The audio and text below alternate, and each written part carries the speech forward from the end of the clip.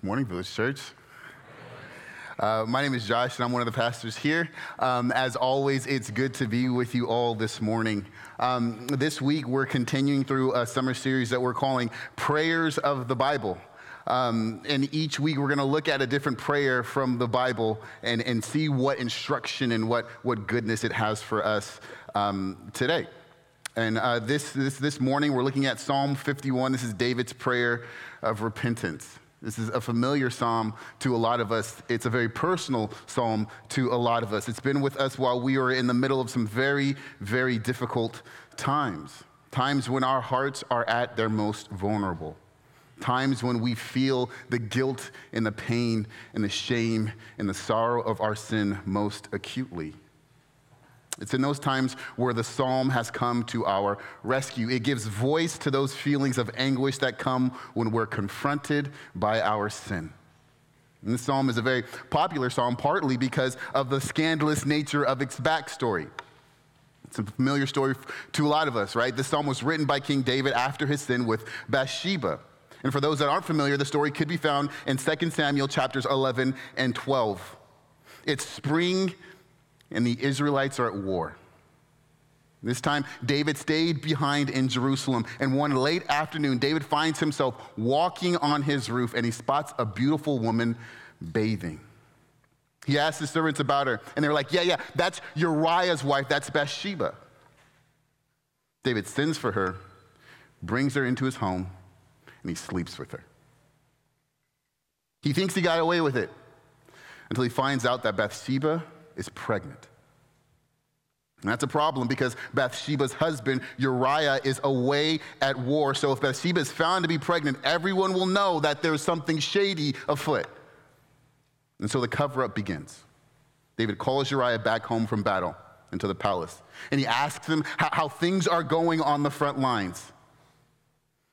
And after Uriah is done giving David a report, he tells him to go home to his wife and to wash his feet, which I guess is like the Hebrew version of go home and put on some Marvin Gaye and give your wife a back massage and just see what happens. He's hoping Uriah will go home and sleep with Bathsheba, and everyone will assume that the child that she is pregnant with is his.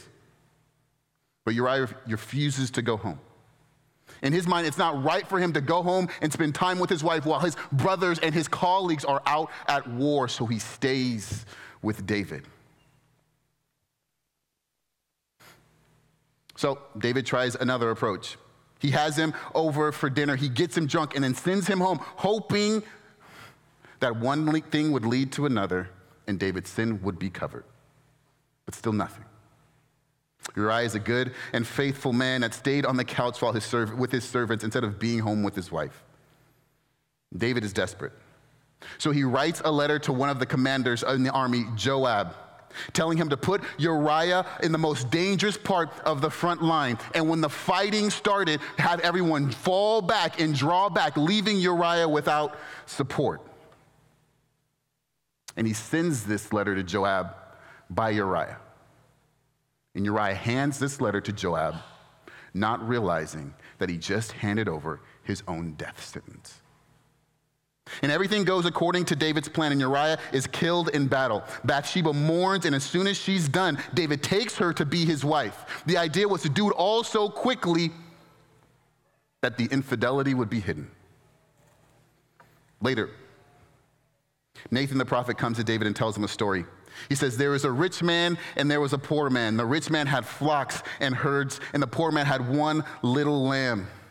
But he loved that lamb, and he treated it well. And one day, the rich man had guests that were coming. But instead of taking from his own flock, instead of taking from his own herd to feed the guests, he stole the lamb from the poor man, killed it, cooked it, and fed it to the guests. Hearing this, David is enraged, and he yells, "This man deserves to die," to which Nathan snaps back, "You're the man." And as we're reading this, we're half expecting Netflix to ask you if you want to watch the next episode.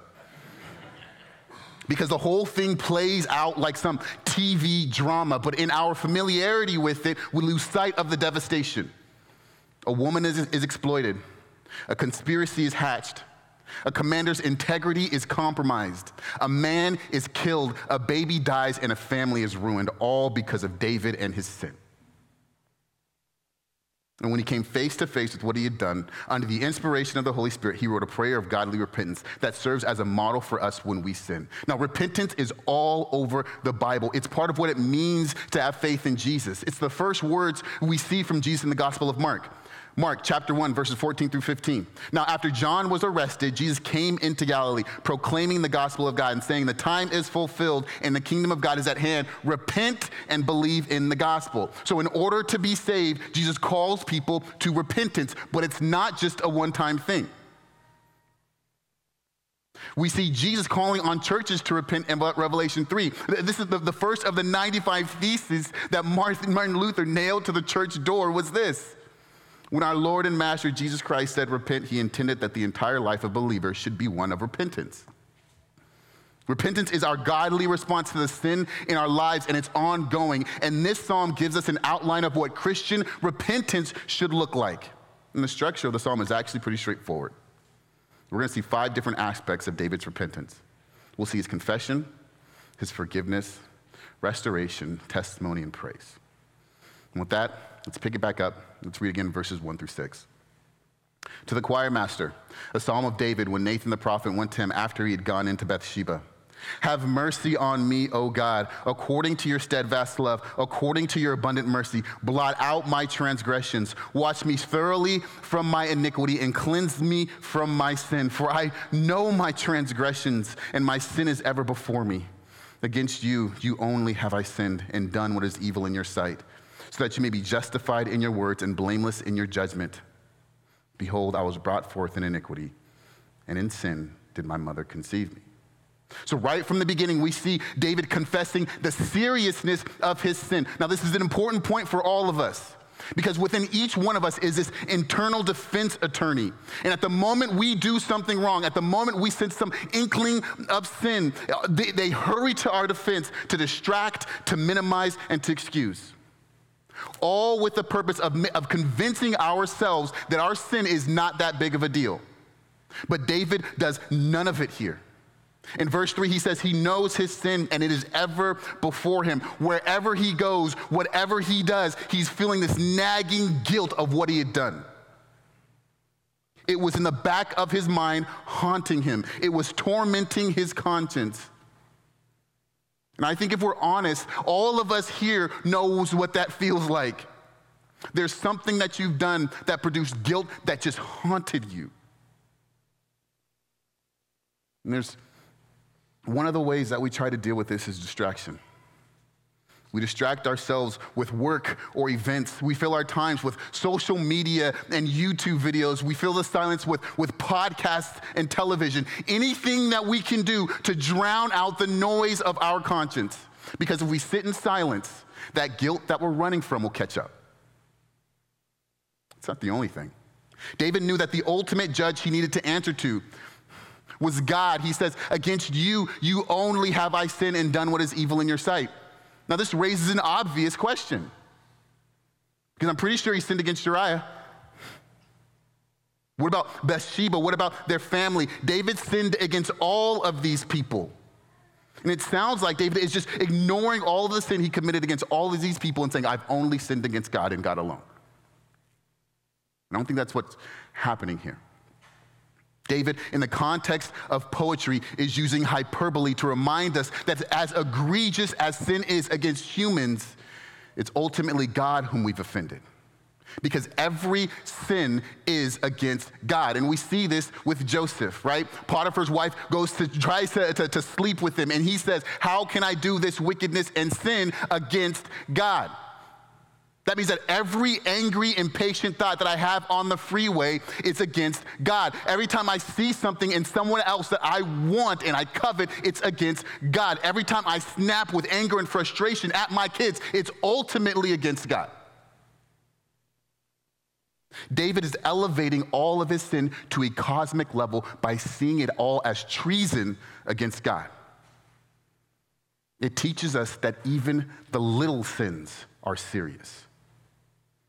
And we see that there's no room for the minimization of our sin in our confession. That's why the next thing he says is this: so that you may be justified in your words and blameless in your judgment. Although David is asking for mercy, he's pleading for mercy, he recognized that if God chose to withhold that mercy, he would be totally justified in doing so.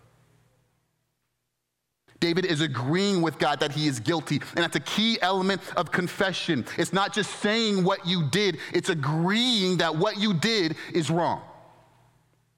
And there's one more reality that stirs up David's desire for forgiveness. Verse 5.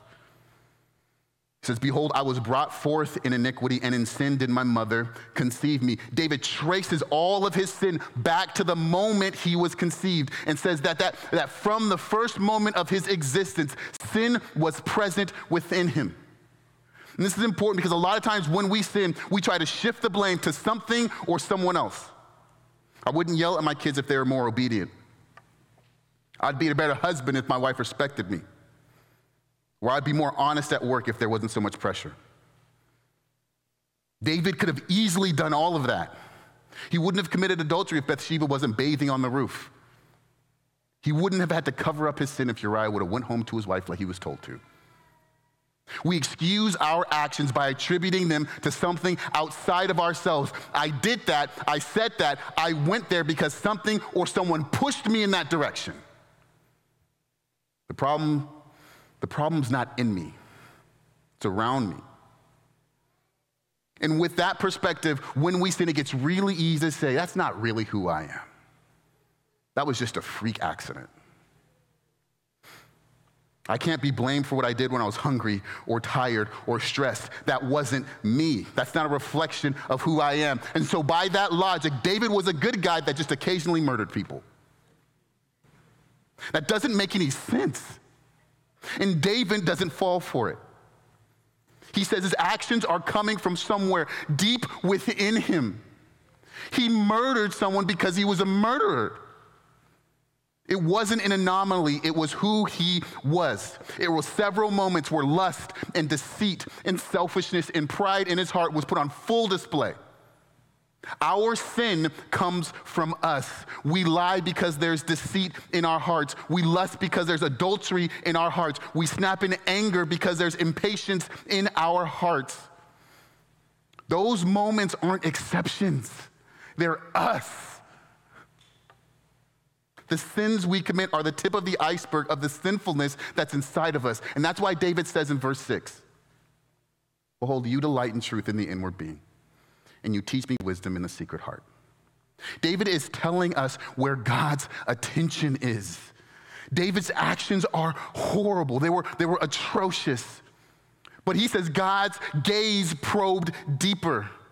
The word for secret heart here is also used to describe something that was covered up or something that was hidden. The idea being that God is focusing his attention on the part of David that he hid from everyone around him. Those urges, those feelings or emotions or thoughts that David hid away. This is what God is pressing into. Those areas of sin in our lives that we're uncomfortable acknowledging even exist. So we hide them away. This morning, God might be pressing into something you have covered, something that you have hidden, something that you're trying to push away. Maybe he's pointing at it right now and saying, that right there, I want truth there. I want that uncovered and I want that drawn out. That's tough. It's uncomfortable dealing with ourselves. But there's hope. And it's in the first verse in the Psalm. Right? Psalms are poetry. And with poetry, form is function. So there's intent not just in what's being said, but in how it's being said. And we see this right from the beginning in verse 1. After the introduction of the psalm, we have a chiasm. And a chiasm is a literary device in which a sequence of thoughts is stated and then repeated in reverse order. I'll show you. He says, have mercy on me, O God. According to your steadfast love, according to your abundant mercy, blot out my transgressions. Now, this structure of thought is all throughout the Psalms, and it helps us understand what the psalmist is saying. Because the main point of the chiasm is right in the middle.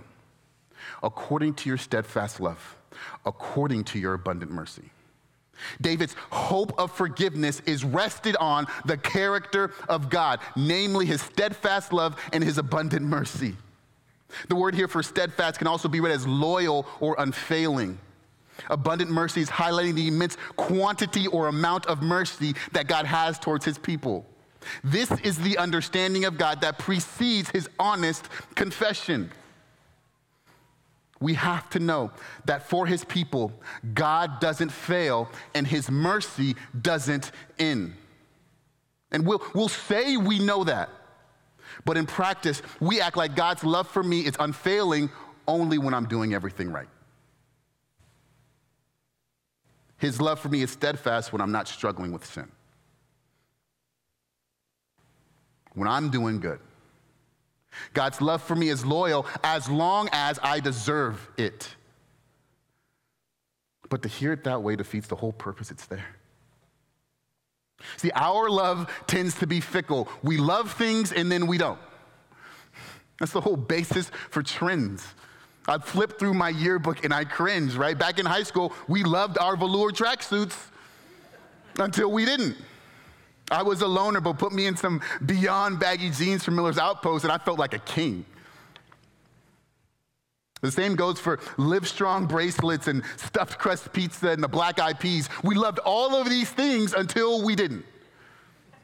We are a fickle people with wavering affections. And thank God that he's not like us. Because in this psalm, David is confessing the worst thing that he will ever do. And it was followed by an even worse string of sins to cover it up. He hadn't been a good husband. He hadn't been a good king. He hadn't been a good leader. He's been horrible at all of those things, yet he's convinced that despite his failures, God's love for him hadn't changed. And that's the basis for his appeal. His love is steadfast. It doesn't change on how well you're doing at the moment. It doesn't fade when you blow it. This is the confidence we need that helps us understand and unload our dirt on him. This is what we need to understand in order to be painfully honest in confession. David is dealing with his sin before God with total honesty and transparency. He holds absolutely nothing back, and it's rooted in the confidence that once God has set his affection on you, he will not change his mind. He knew what he was getting into when he saved you.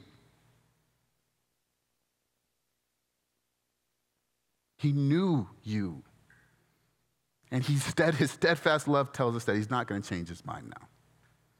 The steadfast love and tender mercy of God invites us to come to him. So if there's something in your life that you feel is so bad or so ugly or so dark that you can't imagine bringing it to God in confession, I'll just remind you of something Tim Keller said. You are more sinful than you know, yet still more loved than you can ever imagine. So maybe it's time just to lay it down. Let's stop here for a minute, because when it comes to confession, yes, we should definitely confess our sins to God. But Ephesians 4 tells us that we should be forgiving one another as well, which implies that when we sin against someone, we go to them and confess. That means we should be confessing to others. James 5:16 says this, therefore confess your sins to one another and pray for one another that you may be healed. The prayer of a righteous person has great power in its working. This tells us that we should be a people that confess our sins to each other. Sin loses its power when it's pulled out into the light. I have guys around me that know everything about me. And there's freedom in that. There's freedom in grabbing a friend and saying, here's what I'm struggling with. Here's where I'm failing. Here's what I need help with. Can you pray for me? The Bible says there's power in the action. The act alone, the Bible tells us that healing begins to take place. In the next few verses, we see David return to his original quest in verses 1 and 2. Now that he's confessed, we see forgiveness. Let's read it in verses 7 and 9. It says, Purge me with hyssop, and I shall be clean. Wash me, and I shall be whiter than snow. Let me hear joy and gladness. Let the bones that you have broken rejoice. Hide your face from my sins and blot out all my iniquities. Verse 7 begins a series of petitions that runs all the way to verse 12. We see the first thing David asks for is to purge him with hyssop. Hyssop is a common shrub that's referenced several times in the Bible. And almost everywhere it's mentioned, it's included in the act of ceremonial cleansing. In Leviticus 14, we see instructions for a person that has been healed of leprosy. The priest is supposed to go outside the camp to inspect the person, make sacrifice, and dip a hyssop branch in the blood and sprinkle it on the person who has been healed. Then pronounce that person clean. This is the image that David is referring to in verse 7. In his mind, way before Jesus in the cross, he understands that because of his sin, a sacrifice needs to be made, a sacrifice that God will provide and a sacrifice that God will apply. And as a result of that sacrifice, God will turn to David and say, clean. And that's the pronouncement that David wants to hear. That's why he says, let me hear joy and gladness. This is the basis for David's cleansing and forgiveness. It's a sacrifice. And David didn't know the details of this, but we do. We know that it was Jesus that gave himself for our sins. It was Jesus that was broken so that we can be healed. And it's because of Jesus that God the Father turns to us, and no matter how deep the sin is, no matter how dark that stain is, sprinkles his blood and says, you're clean. You're forgiven, you're perfect, you're spotless, you're mine. Now, what's amazing to me, that David can spend 6 verses tracing the depth and the seriousness of his sin, and in 1 verse in faith reverse it all and says, despite all of this, if God purges him, he will be clean. There's confidence and faith in what he's asking. He had total confidence that despite the immensity of his sin, God's mercy was more and God could make him clean. The sacrifice of Jesus is so complete, so sufficient, so thorough that we can take heart in the fact that no trace of forgiven sin is left behind. It's spotless. God does nothing halfway, including your cleansing. So what's implied with verse 8, where David asked God to hide his face from his sin? Everywhere else in the Bible, God turning away his face is a bad thing. It implies a break in fellowship or relationship. It means being cut off or cast out. So when God turns his face away from our sin, he is out of his own volition, actively choosing not to count our sins against us and to treat us as if they don't exist at all. That's the completeness of the forgiveness that we have in Christ. And as incredible as it is insufficient. Because David is going to build on his confession and forgiveness and ask for restoration.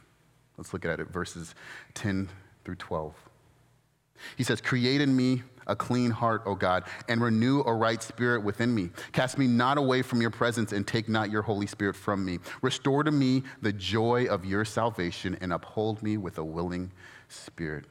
Now, if you look closely at the second halves of each of these verses, you'll see a pattern. There's a reference to a spirit and the word me. Look at it. Renew a right spirit within me. Take not your Holy Spirit from me. Uphold me with a willing spirit. The emphasis of these verses is action by God within. And this is the next step of David's repentance. And it's in the form of a series of requests for God to do something within him. And it starts with asking God to create in him a clean heart. This word for create is a rare verb used in the scriptures. And it's the same word used of creation in Genesis 1. David is asking God to step into the madness and the darkness and the chaos in his heart and create an order and peace and goodness that only he can create. New desires, new affections, new priorities. Then he asks, cast me not away from your presence and take not your Holy Spirit away from me. Now, in the Old Testament, the presence of the Holy Spirit comes upon people to aid them for a specific purpose. David would have been familiar with what happened to Saul. The Spirit of God came upon him, but then left because of Saul's disobedience. So it seems that David is recalling that and asking for that not to happen to him. He's saying that he needs God's empowering presence by his Spirit to remain with him, to enable him to do the things that God has called him to do. Lastly, he asked God to restore the joy of his salvation and sustain him by a willing spirit. He'd lost the joy of his own deliverance, and he wants it back because he's going to need it to continue on. So he's asking for transformation, for strength, and for diligence. He's asking for these things because David knows he can't fix himself. I can't fix me, and you can't fix you. We need help to be changed. We need God's strength, and we need him to sustain us.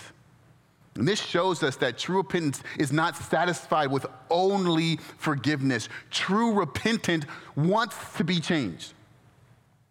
It says, I don't just want to have the stain of the sin removed. I want to be the kind of person that doesn't commit the sin at all. And here's where I think we tend to dilute repentance. Often it's explained as us turning away from sin. And people point out that it's a military term and it means to do an about face. And that's all true, but it's incomplete.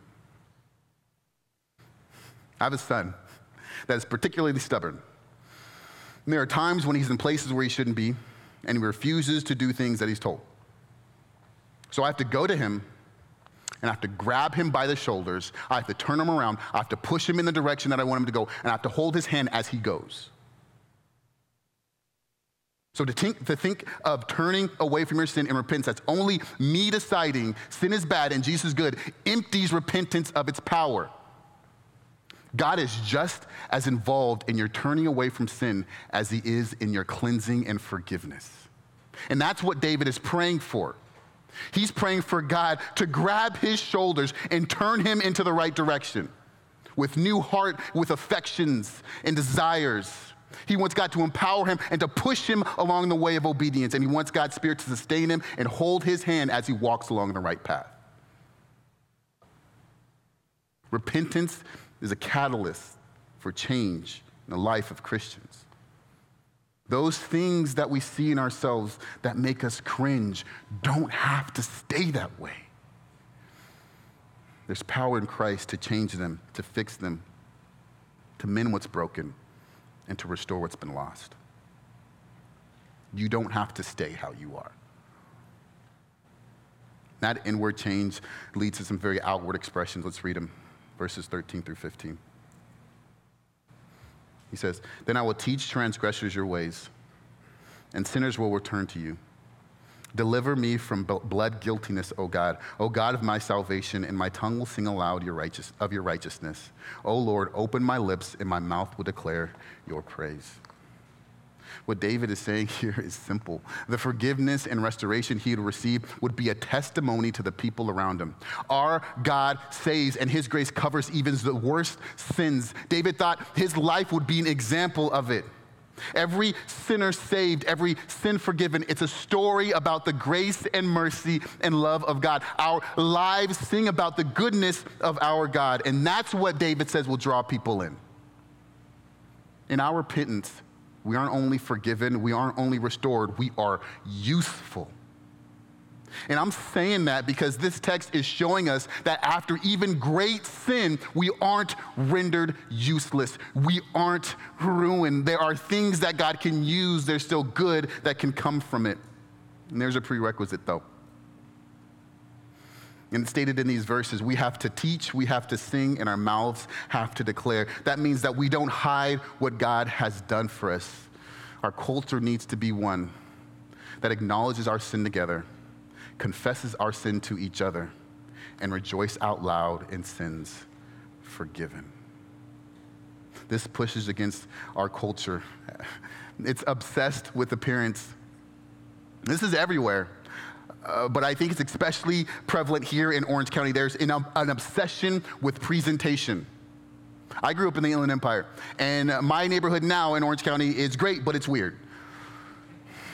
Every house has a white picket fence, a perfect lawn, and a weather vane, and it's totally useless. I don't walk outside in the morning with my robe, take a look at my weather vane so that it can tell me whether or not there's a squall moving in from the east. This isn't Little House on the Prairie. The weather vane is pointless, but it doesn't matter because it's not about function, it's about appearance. See, we fixate on how things appear, and this text is telling us to drop the facade. Our preoccupation with how we look and how our lives appear to the people around us creates an illusion that we are people that don't need the grace of God. Let's be honest. We are all a mess.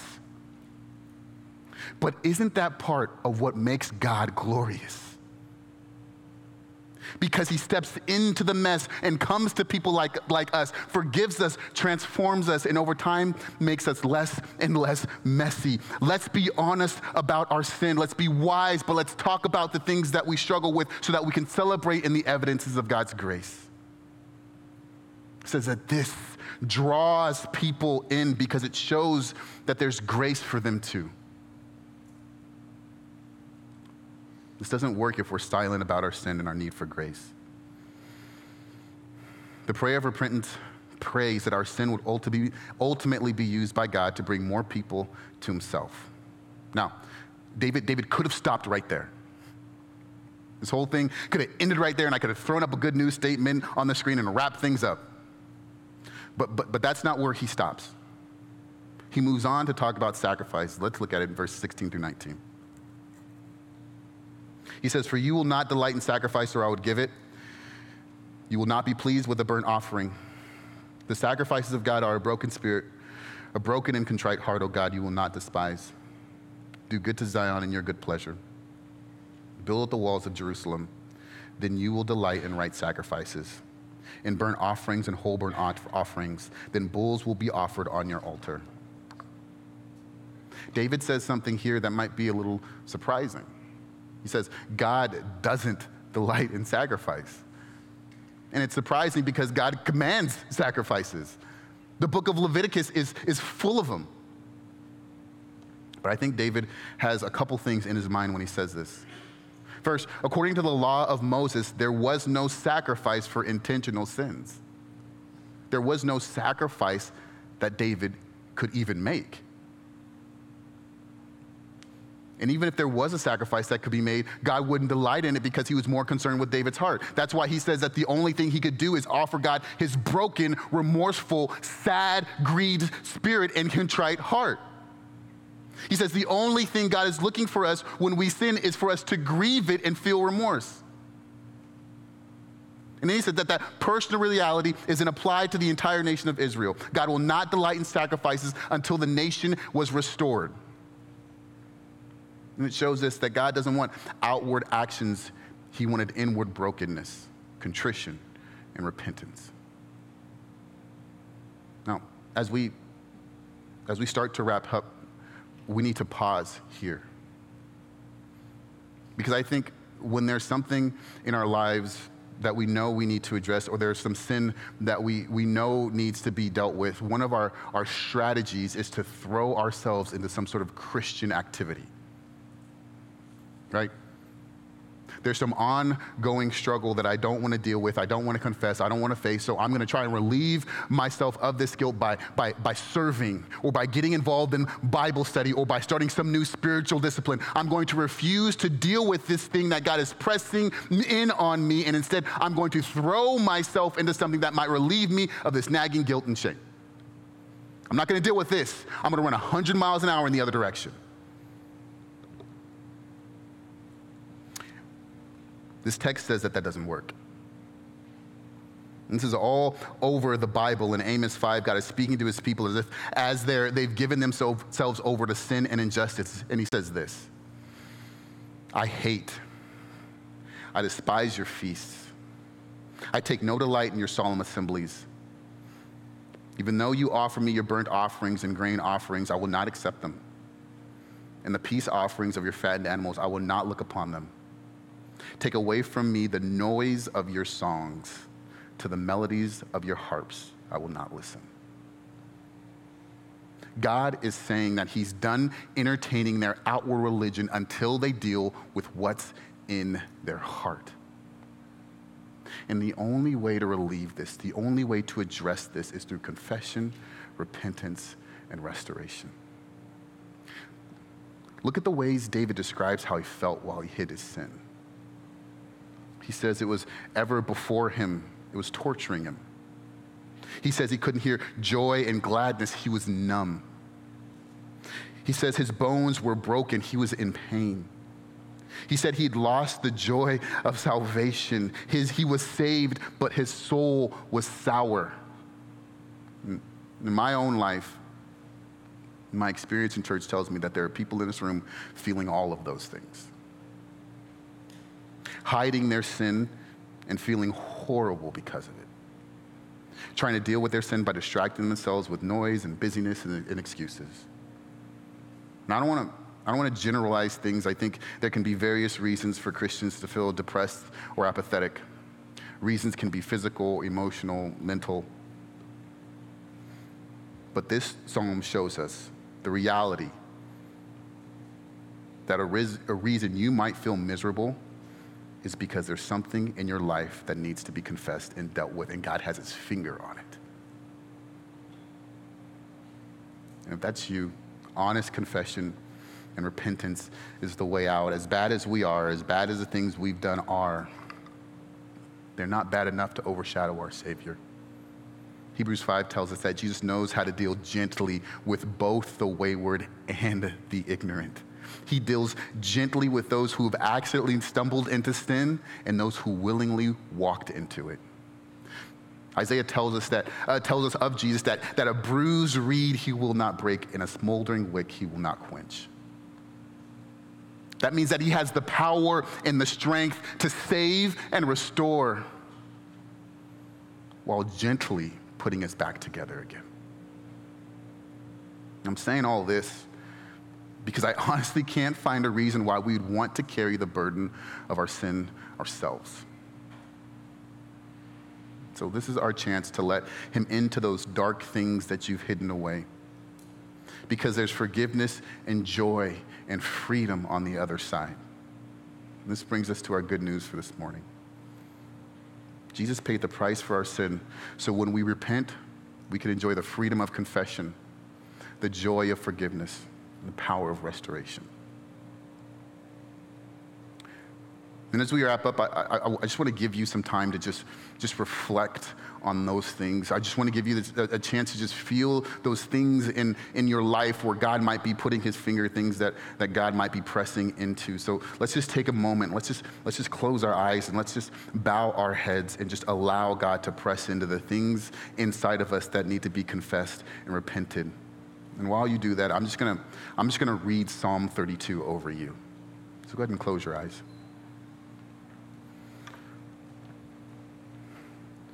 Blessed is the one whose transgression is forgiven, whose sin is covered. Blessed is the man against whom the Lord accounts no iniquity, and in whose spirit there is no deceit. For when I kept silent, my bones wasted away through my groaning all day long. For day and night your hand was heavy upon me. My strength was dried up as by the heat of the summer. I acknowledged my sin to you and did not cover my iniquity. I said, I will confess my transgressions to the Lord, and you forgave me the iniquity of my sin. Therefore, let everyone who is godly offer prayer to you at a time when you may be found. Surely in the rush of great waters they should not reach him. You are a hiding place for me. You preserve me from trouble. You surround me with shouts of deliverance. I will instruct you and teach you in the way you should go. I will counsel you with my eye upon you. Be not like the horse or a mule without understanding, which must be curbed with the bit and bridle, or will not stay with you. Many are the sorrows of the wicked, but steadfast love surrounds those who trust in the Lord. Be glad in the Lord and rejoice, O righteous, and shout for joy, all you upright in heart. And Father, when we come to you, Father, We know, when we know that there are things in us that are evil, that are wicked, things that we've hidden, Father, we know that you know them and you see them. In our desperate attempts to hide them, Father, we know that they are plain and visible to you. So, Father, I pray first that we'd feel the sorrow of the seriousness of our sin. Pray that we'd feel the stinging pain of the things that we've done. But I pray, Father, that it wouldn't stop there. I pray that would just create in us a desperation for cleansing, a desperation for forgiveness, a desperation for pardon. And that in light of all the things that we've done, we just fly to our Savior, knowing that his sacrifice was complete and his cleansing is perfect. And that in you we have the hope for restoration. In you we have the hope for transformation. In you we have the hope for change. And that you are more than willing, that you are more than able to do us all while rejoicing over the fact that sinners have returned to you. I pray these things in your Son's name.